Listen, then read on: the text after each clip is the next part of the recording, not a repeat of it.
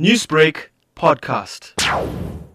So I think I was particularly impressed by, or rather moved by, a video on social media calling out bullies following this incident of the tragic loss of this girl. And I'm very happy to be joined in studio by Tash, who's, of course, a strong voice when it comes to a lot of social issues and a lot of social causes. So, Tash, thanks for your time today. We appreciate you joining us in studio. Thank you for having me.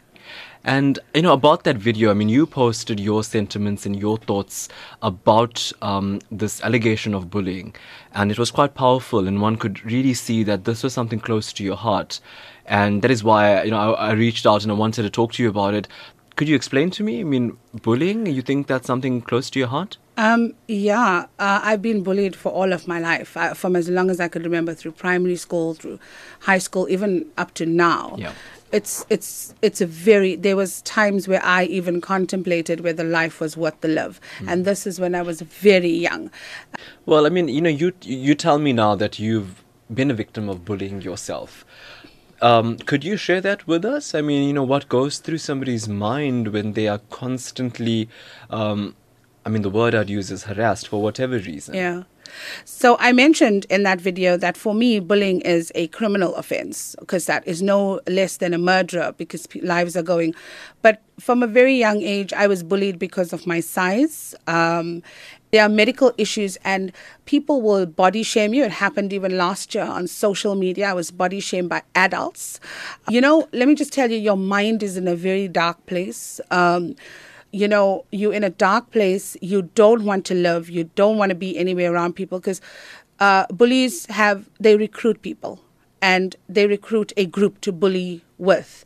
Let me just tell you, it's a dark space. You don't even want to wake terrifying. up. Yeah, you don't want to wake up, especially, I think, for me, it was more the weight issue that I was bullied. I was bullied about having dark skin. I was bullied about having excessive facial hair, which are all of the things I still deal with. And I think as a female, we are always so protective over, we look in the mirror. And I say this, these days we're looking in the mirror to get, how can I say it? To get authority from society as what's deemed the norm. And explain that to me, because I don't know if society and if people, parents even, understand what happens when a person, and I think in this case we're talking about bullying of school children. I don't think society understands that this is the impact on the person. It seems as if you're just being teased, never mind, get over it and continue. But if you're saying you can't wake up, you can't face the world, you're considering whether your life is even worth living, sounds a bit more intense than just teasing somebody. It's very intense. I used to take sleeping tablets to be able to sleep at night at a very young age. Also, I think that people assume when you see a psychologist that you're crazy or something's wrong, and the first words are you're mad. So I disagree with that entirely, because when I didn't want to get out of that bed, I didn't want to be at school. I didn't want to be around anybody, because I was then called the big show in school, and people would laugh at me. And I'm now talking about high school. I didn't, my academics suffered a lot, and I'm not using this as an excuse, but I wasn't really focusing in class. Yeah. I looked at the time to see when it was time for me to leave and go, because I was uncomfortable in the attire that I used to cover up. So you're saying it takes over your life then? It's not just somebody speaking on you. It's just your entire life structured around what's going on. What do you do then? I think, you're sharing your story here, but also at the same time now, and one gets a sense that you're dealing with it or you have dealt with it. I'm sure it's work in progress.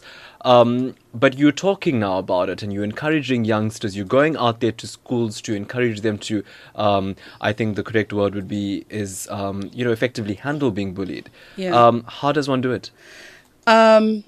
It's a tough place to get out of. I don't think I'm out of it completely, but I think I've grown a little bit of confidence. For me, I stopped living for such a long time. I wouldn't even go to family functions. So I haven't gotten over the whole thing, and it really upsets me sometimes. What is the coping mechanism? Just the other day, I was told on social media, can you go stop eating, you fat cow? But now I laughed it off. And my husband said to me, wow, you're laughing it off these days. I spent hours crying. I could, if we add those hours in my whole life, it would take months or years of my life. But one day that clicked for me that it doesn't matter what you do for this big, large society. You will always be judged. You will always be criticized and most definitely always be bullied. People say, don't worry about your haters, and it comes down to jealousy. But actually, every time you are told something, a little piece of your heart is breaking and a little bit of your confidence is leaving. So, what do you do then when that happens on a constant basis? Because ultimately what we're afraid of right now as a society is if this continues, you're going to have more and more teenagers, and the statistics already are glaring, more and more teenagers killing themselves because somebody didn't like their teeth, somebody didn't like their hair. What do you do? I think age gives you some wisdom, but now we can't rely on that because their lives are ending before they could get to the age of wisdom. I think that it's important for them to, for me, coping is simple now. I laugh it off and I'm like, listen, this is your journey and this is mine. That's yours, this is mine. And you've got to accept that all your bullying and your criticism is coming from people who have their own emotional problems.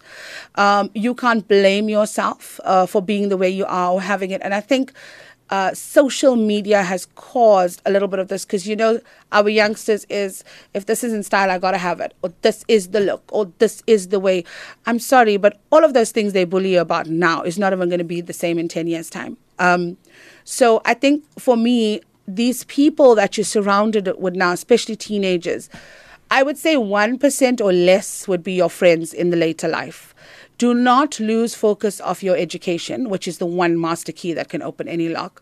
It's hard to ignore these people, but it's much more rewarding in 10 years' time when you're successful and they're nowhere to be seen.